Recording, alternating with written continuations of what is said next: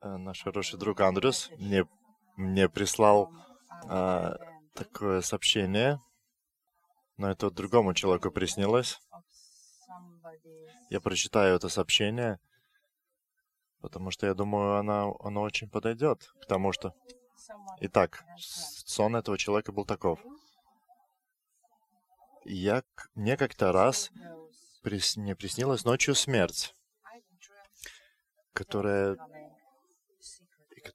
приближалась ко мне. И тогда, когда я уже пришел на небо, там уже стояли очень много людей, и к своему удивлению я увидел там знакомых людей, которых на самом деле я не ожидал там увидеть, и не думал, что они заслуживают рая. И я думал, что от Бога они нас никогда ничего не получат. И я уже хотел что-то сказать в сердцах, и в тот какой-то момент я увидел в лицах этих людей, что никто из них не ожидал увидеть меня в раю тоже. Так вот, дорогие мои, на небе будет очень много сюрпризов, и в жизни тоже. И чем дальше мы живем, тем мы больше понимаем, что никто из нас не заслуживает рая. И если кто-то из нас там будет, и это будет только по одной причине, почему мы там окажемся. И это Иисус, это Его жертва, Его милость, это Божья милость и благодать человеку. Это только одна причина. Только один путь. Чем дальше идет время, тем больше, я думаю, христианство будет становиться непопулярным. В последнее время, да, все больше толеранции ко всему, что только возможно. Такая как мясорубка, всего происходит, все вместе смешивается. И получается так, что верующие в Бога, которые радикально следуют Библии, Библия,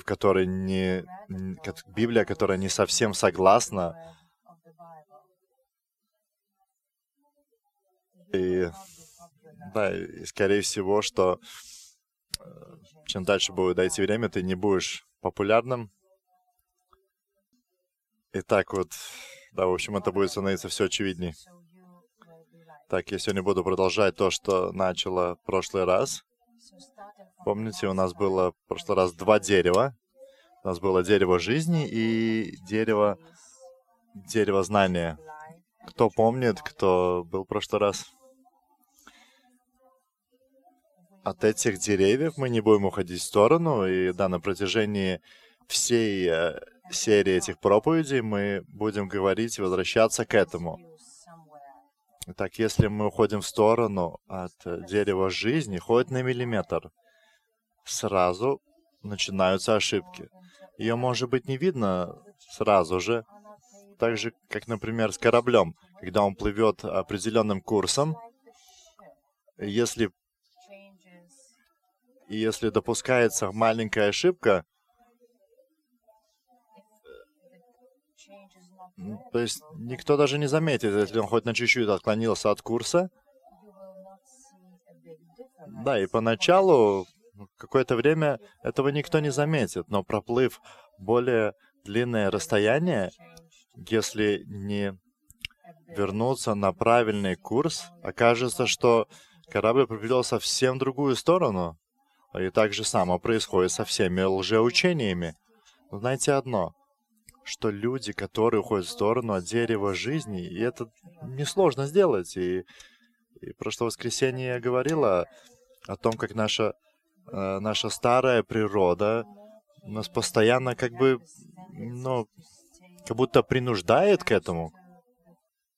Да, у нас у всех это старая природа, у каждого человека, даже если вы не хотите этого признавать.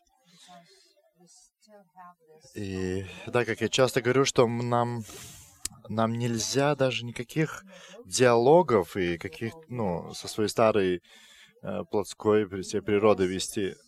Это невозможно. Мы все равно проиграем рано или поздно эти дискуссии.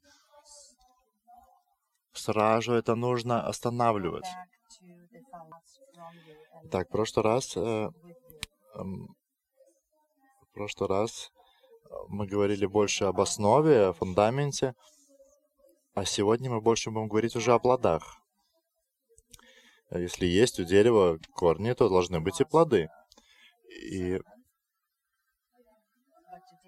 И на одном, и на другом дереве хороший плод выглядит так же само, но природа этих плодов не такая же. Я помню, когда вот альфа-курс вела, был такой вопрос, как распознать, например, вот, что человек от природы хороший, или он в течение жизни этому всему научился, там, от родителей, благодаря каким-то привычкам и так далее. Итак, и как это различить? Есть ли разница? Есть разница или это то же самое? Снаружи распознать нелегко, но я попытаюсь вам показать, как это сделать, как в своей жизни, так и в жизни другого человека, помочь другому человеку. Итак, плоды дерева жизни всегда хорошие. Это любовь, доброта, терпение и так далее. А теперь у дерева знаний одна сторона хорошая, а другая сторона плохая. С одной стороны зло, с другой стороны добро. Помните? И когда мы приклеимся к этому дереву, может, как христиане, не обязательно как христиане, может, как религиозные люди, тогда обычно происходит у самого человека, он пытается из своей воли, из своих усилий, потом, да, он очень часто выдыхается. И да, такие люди, которые пытаются быть у дерева вот этого знания, быть похожи на Христа. Обычно, когда они акцентируют какие-то вещи, ну, например, что они не пьют, не курят, там, молятся, жертвуют, обычно они громко говорят об этом и смотрят, как это делают другие. Но очень часто такие же люди не обращают внимания на такие вещи, как обговорки, как злость и так далее. У дерева познания постоянно стоят грехи, которые как бы можно всегда как-то классифицировать. Большие, маленькие и так далее. Но когда ты у дерева жизни, он не видит, такой человек не только видит, какие ты работы делаешь, хорошие или плохие, но он видит, почему ты делаешь то или другое. Когда человек стоит у дерева жизни, человек видит себя как мертвого. Когда ты остаешься у дерева жизни, ты тогда не можешь сам из себя чем-то гордиться. Вот в этом есть огромная разница. Пока ты весь такой крутой, когда ты пытаешься быть таким крутым, постоянно доказать, что ты можешь что-то хорошо сделать, ты тогда ничем не отличается от фарисеев. В нашей старой природе постоянно нужны эти медали, мы постоянно пытаемся спланировать, как эти медали получить. И когда мы находимся возле этого дерева знания, познания, там всегда как бы все крутится о нас. И ты не только будешь грехи как-то квалифицировать в себе и в других, но и людей будешь ставить какие-то рамки. Вот это такой, это другой, этот грешник, это святой. То есть ты постоянно, да, будешь людей как-то клеить какие-то наклейки. Обычно люди, которые живут у дерева познания, они полны гордости и осуждений. Ты постоянно сам определяешь, насколько ты приемлем, насколько ты хорош или плох, или также насколько хороши или плохи другие. Давайте прочитаем немного Библии. Призываю вас заново почитать Деяния, но также с послания римлянам. Заново, вот реально письма Павла. И читайте с такой мыслью, что, Господи, помоги мне увидеть Где вот это дерево жизни и дерево знаний? В чем весь смысл? И в этом заключается вся борьба. Хорошо, давайте прочитаем, говоря о результате жизни с Богом или о плодах.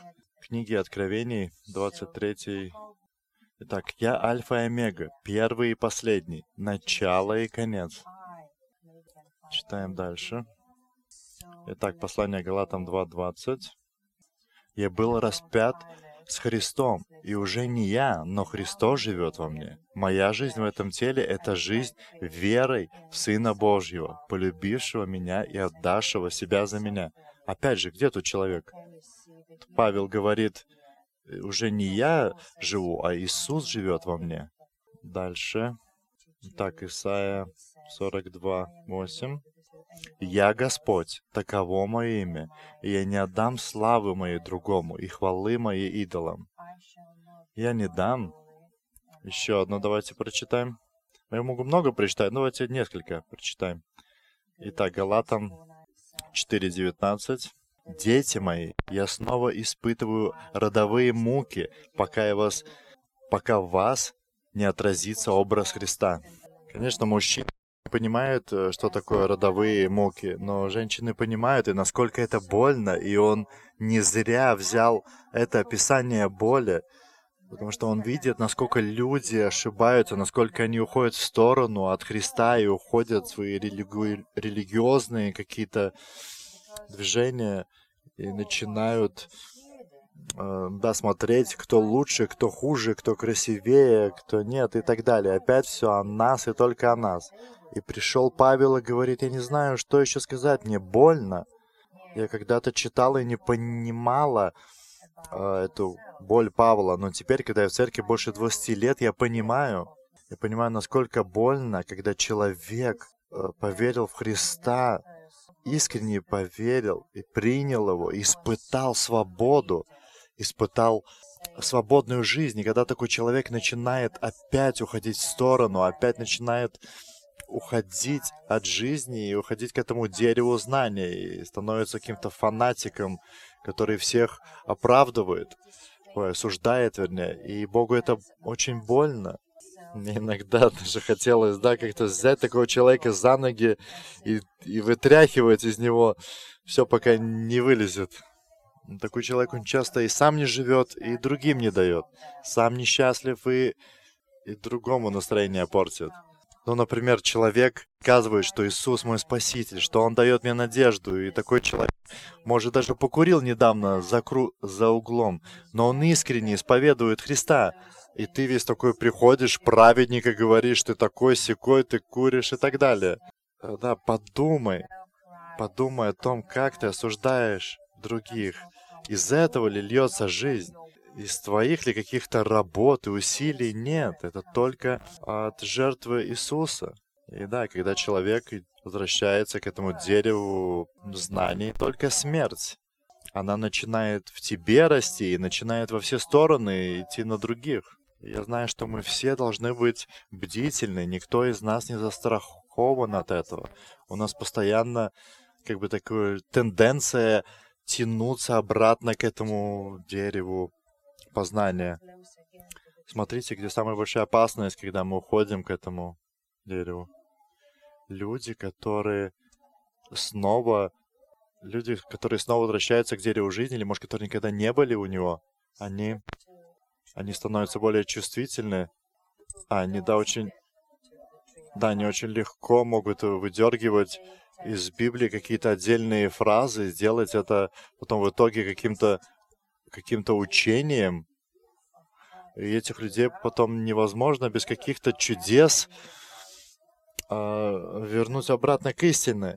То есть они берут какие-то фразы, и делают какие-то выводы, которые Бог им никогда бы не показал, потому что таких нету. То есть такие люди из этого самого Писания делают такие учения с такой уверенностью, что это правда и вообще истина. Я всегда думал, надо учиться у таких людей ихнему усердию, потому что они постоянно идут и доказывают, и что-то делают. И ты можешь говорить ему все, что угодно, но этот человек тебя все равно не услышит. Я помню, много лет назад уже я встретила около магазина литовскую женщину из Литвы, которая была свидетелем Иеговы. И она раздавала такие листовки, и там был смысл этой листовки, в чем смысл жизни, куда ты пойдешь после смерти и так далее. Я помню, как эта женщина мне рассказывает, и я такая стою, и у меня сердце разрывается. Я помню, как мы, поговорили до магазина, как это все получилось скомканно и быстро. И я решила, что надо приехать к ней, поговорить. Я приеду с Библией, будет у нас хороший разговор. И я помню, как у меня зажглась такая вся, что я поеду, я докажу и так далее. Как я хотел объяснить, что какая разница. Итак, в итоге я поехала к ней, была решительно говорить. В итоге, она заварила чай, вот мы начали говорить. Это все происходило, наверное, часа 3. И в конце я уже думала, что у меня голова взорвется, у меня мозги растают. Я и одно место Писания открываю, она мне другое. Я и одно, она мне другое. Да, у них, конечно, своя Библия, у них там очень много мест, которых в настоящей Библии нету. В общем, мы где-то 3 часа общались и остались на том же месте. Я осталась там, где я была, она на своем.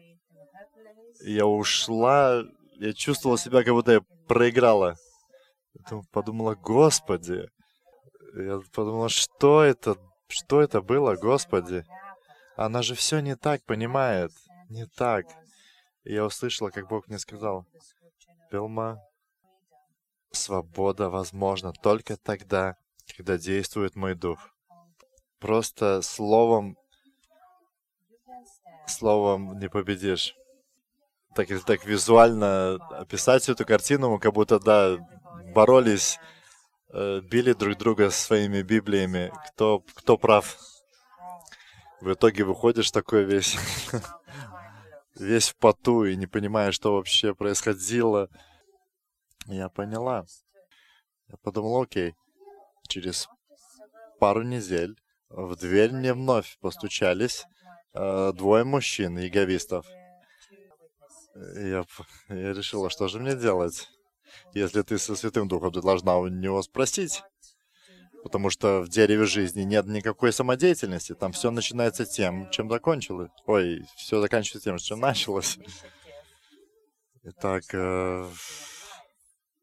я сказала, Святой Дух, и я к твоему слову, что делаем? И я услышала, пусти их, делаем чаю. Я говорю, заходите, пожалуйста. В итоге они зашли, мы присели. Один из них был русскоязычный, другой литовец. Они, как я поняла, русскоязычный мужчина был учитель, а этот литовец учеником. Сначала мы по-русски говорили, мне довольно тяжело по-русски, но я говорила. Так и мы начали этот разговор. И я цитировала те же самые местописания. И снаружи этот разговор не выглядел по-другому, как с этой женщиной. Но по сути он был совсем другой. Я когда начал говорить, я чувствовал, как будто огонь у меня внутри начинает подниматься. И когда я начала говорить, я увидела, как глаза этого литовца как бы прилипли ко мне, и он начал задавать вопросы. И тогда этот учитель говорит, пойдем. А этот ученик потом говорит, нет, остаемся здесь. И мы начали говорить по-литовски. Я знаю, что этот ученик, он услышал. А почему услышал? Не потому, что я... Не думаю, что потому, что я процитировал хорошо Библию. Нет, а потому что Божий Дух использовал меня и повернул ему сердце. Но этот учитель его в итоге увел, но я знаю, что этот ученик, что к нему прикоснулся Дух. Я уверена, что он услышал, он увидел. И это результат дерева жизни. Там действует Дух. Снаружи мы можем проповедовать одинаковую Евангелию, но один будет говорить только с дерева знаний, а другой использует дерево жизни, и результат будет другой. Так же самое с подходом к любому греху. Дерево познания. Хорошо. У дерева жизни Господь альфа и омега, начало и конец. И ни один человек не возьмет себе там никакой славы, только Господь. И когда приходишь туда, ты спрашиваешь: Господи, что ты делаешь? Что я должен сделать? Мы действуем из любви. Мы приходим с таким сердцем: Господи, что ты хочешь сделать в этой ситуации? Потому что если ты не хочешь ничего делать, я не буду делать. А у дерева познаний мы очень часто себя накачиваем хорошими какими-то вещами. Давай вот, например, на этой неделе будем хорошими. Костя, будь хорошим мужем. Рамонда, будь хорошей женой. Вот, старайтесь. А на следующей неделе мы спросим, как у вас получалось. А теперь смотрите, нигде не говорится, что мы призваны какие-то плохие работы делать. Нет.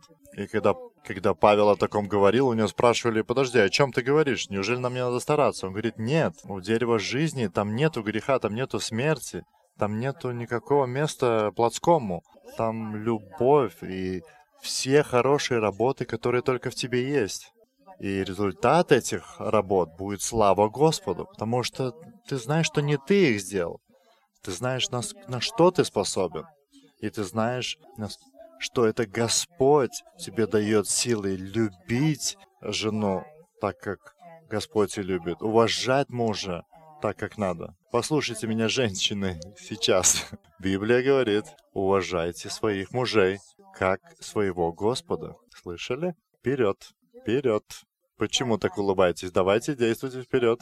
А вы, мужчины, любите своих жен как свое тело, как Господь любит свою церковь. Знаете, и вот когда слышишь такое, то есть первый шаг, чтобы плод был от духа, а не от тела. Первый знак — это покориться. И покориться тому, что я знаю, что Твое Слово, Господи, истина. Я знаю, что я без Него ничего не могу. Я не способен на это. И никогда не буду способен. И это не для оправдания. Это для того, что ты протягиваешь руки к Господу и говоришь: Господь, Ты один. Святой Дух, я хочу, чтобы было так, как учит Слово. Веди меня, Святой Дух. И тогда начинается этот путь. И ты начинаешь двигаться, начинаешь слышать о Господе, где тебе надо сказать, где тебе надо промолчать и так далее. Но моя надежда только в Нем, и по-другому я грех не смогу победить. Итак, начало к свободе — это покорность и признание того, что ты ничего не можешь без Господа, что ты без Него, ты только можешь действовать по плоти. Так, когда тебе получается промолчать, особенно женщинам, когда вот вы чувствуете, что вам получилось промолчать, когда ты услышала от Господа, Он тебе сказал: промолчи, и у тебя это получилось. Конечно, можно сказать, это чудо. Аллилуйя, Иисус. Слава тебе, Господи. Итак, я знаю, что Господь жив. Почему? Потому что я знаю, что я сегодня промолчала. Так как я приклеиваюсь к дереву жизни, я знаю, что я грязный, но я приемлем, потому что Христос меня принял. И там я останусь навсегда, даже ни на миллиметр не уйду в сторону. И я вижу, как я падаю. Я знаю, что единственное восстановление только в Нем и через Него. Извините, очень жарко, что я вся начала блестеть, но ничего не могу поделать. Итак, делать хорошие работы и нести Богу славу, и нести эти хорошие плоды дает нам только Господь. Итак, если вы делаете что-то только потому, что вам сказал, или потому что вы думаете, что это надо делать, ты рано или поздно упадешь. Это только на время. На земле очень много хороших людей, намного лучше меня и тебя, у которых нет ничего общего с Христом. Им не хотят этого. Они прекрасные люди, у них прекрасные семьи, они сдержаны, они терпеливые, они делают хорошую работу. Да, они делают хорошую работу и, может, даже афишируются этим. Да, но они же делают эти хорошие работы. И что? Но Библия говорит, если они не поверят в Христа, как своего Спасителя, то, да, расплата за грех, смерть. Так же самое и с церковью. И на этом месте мы призваны делать хорошие работы, но эти работы идут через дерево жизни. Он сам нам дает силы, сам вдохновляет нас и представляет это своей силой, а не твоей или моей. И вот это здоровый образ жизни, который удержит тебя от ошибок. Итак, а если мы находимся на другой стороне у этого дерева знаний, то рано или поздно мы уйдем в сторону, хоть это поначалу может быть не видно.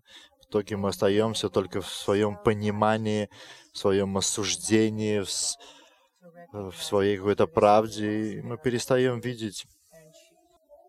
Итак, и чем дальше мы, как этот корабль, плывем в другую сторону, мы все больше ошибаемся и все больше берем в себя неправильных каких-то вещей. И таких людей несложно обмануть. И такой человек очень легко идет в сторону неправильных учений. И мы можем начать говорить, неужели Господь такой, неужели Его сердце такое? Люди, которые у дерева жизни, они знают, каково сердце Бога, они знают Бога. Возле дерева жизни, ты не только Бога видишь, но ты как бы познаешь Его сердце, и тебя тогда очень сложно вести в заблуждение, как-то вести в сторону. И, может, уже заканчивая, я повторялась очень много, повторялась тем, что я сказал в прошлый раз, и делала это с целью, чтобы мы еще больше укрепились в этой истине. Не спешим, быстро делать выводы, хорошо это или плохо. Давайте поймем, с чего все начинается. Итак, если все началось с меня, если я это альфа, тогда обязательно будет ошибка. Нет, Господь, я знаю, где приходит победа, где приходит, а где нет. И я знаю, где только временная победа. И заканчивая, я понял вот такую песню, когда мы служили в Литве с Юзасом детям в районе Алитуса, в деревнях, пели такую песню. И там слова были такие, я спою. Итак, мы будем становиться меньше, а Иисус будет становиться больше. И все увидят славу Божью. Давайте преклонимся и покоримся, и откроются небеса.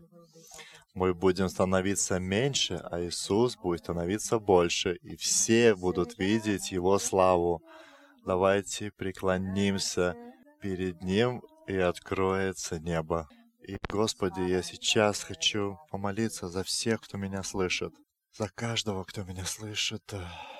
И, может, меня сегодня слышали те, кто на самом деле в определенной религиозной какой-то действиях пытаются, как-то стараются понравиться Богу, стараются быть хорошими, но они давно уже знают, что они не чувствуют Бога. Они все дальше от Него. И чем больше они стараются, тем больше безнадежно себя чувствуют. И пусть, Господи, эта песня, пусть она поднимется у нас в сердцах, что мы будем становиться меньше, а Иисус будет становиться больше. И тогда все будут видеть Божью славу, а не человеческую. Давайте унизимся, преклонимся перед Богом. Пусть будет проклята эта наша гордость и это желание быть Господом. Иисус, я благодарю Тебя, Иисус. Благодарю Тебя, Отец. Благодарю Тебя за все эти чудеса, которые Ты уже сделал для нас. Прости нас за это время, за эти дни, может, годы, когда мы разрешали себе уходить от Твоего дерева жизни, и когда мы пытались понравиться, не знаю, себе или другим без Твоего вдохновения. Потому что если все не делается ради себя, все это временно, и в один день это все закончится. А ты не можешь быть без Бога счастливым. Может, ты уже давно пытаешься держать все это, рулить этим всем. Может, вы уже давно устали быть этим хорошими христианами. И Господь говорит: хорошо, отпусти это. Это не значит, что мы начнем сразу делать что-то плохое. Нет, мы просто отдадимся Тебе, Господи, потому что мы знаем, что в нас самих не живет ничего хорошего, как и Павел говорил. Одно добро — это только Ты, Иисус. Я благодарю, Господи, за то, что это свет, откровение заново наполняет каждое сердце. Молюсь за тех, кто связан по рукам и ногам какими-то религиозными вещами, каким-то своей праведностью. Постоянно, может, пытаешься доказать какие-то истины. В итоге у тебя самого нет жизни, ты как будто остался один, сам с собою. Не ври себе, у тебя нет жизни. Если бы она у тебя была, ты бы ее смог дать другим. Иисус шел и поднимал, Он давал надежду, Он давал всем приемлемость. Он нес живую любовь, которая способна поднять человека к жизни. Я благодарю Тебя, Господь. Я молюсь за церковь прямо сейчас, за милость вернуться к Тебе, покаяться перед Тобой. Мы сильны не потому, что мы стараемся. Мы сильны, потому что Ты с нами. Наша задача не создать что-то. Наша задача нести Твою славу и передавать другим то, что Ты даешь, то, что Ты уже дал. Просто передавать другим. И эта ноша не тяжела. Это не то, что нас как-то тянет вниз. Спасибо Тебе, Господь. Спасибо Тебе за эту свободу парить с Тобою. И пусть это дух осуждения, вины именем Иисуса Христа пусть преклонится перед Твоими ногами. Спасибо, Иисус. И благодарю, что возвращается эта богобоязненность. Да, возвращается богобоязненность и любовь. Это как две сестры. Твоя любовь и богобоязненность, уважение к Тебе. Я благодарю Тебя, Иисус. Давайте слушать, какую Евангелию мы принимаем. И это мы, кто решаем, какая Евангелие действует в нас. Спасибо Тебе, Господи. Спасибо, Иисус.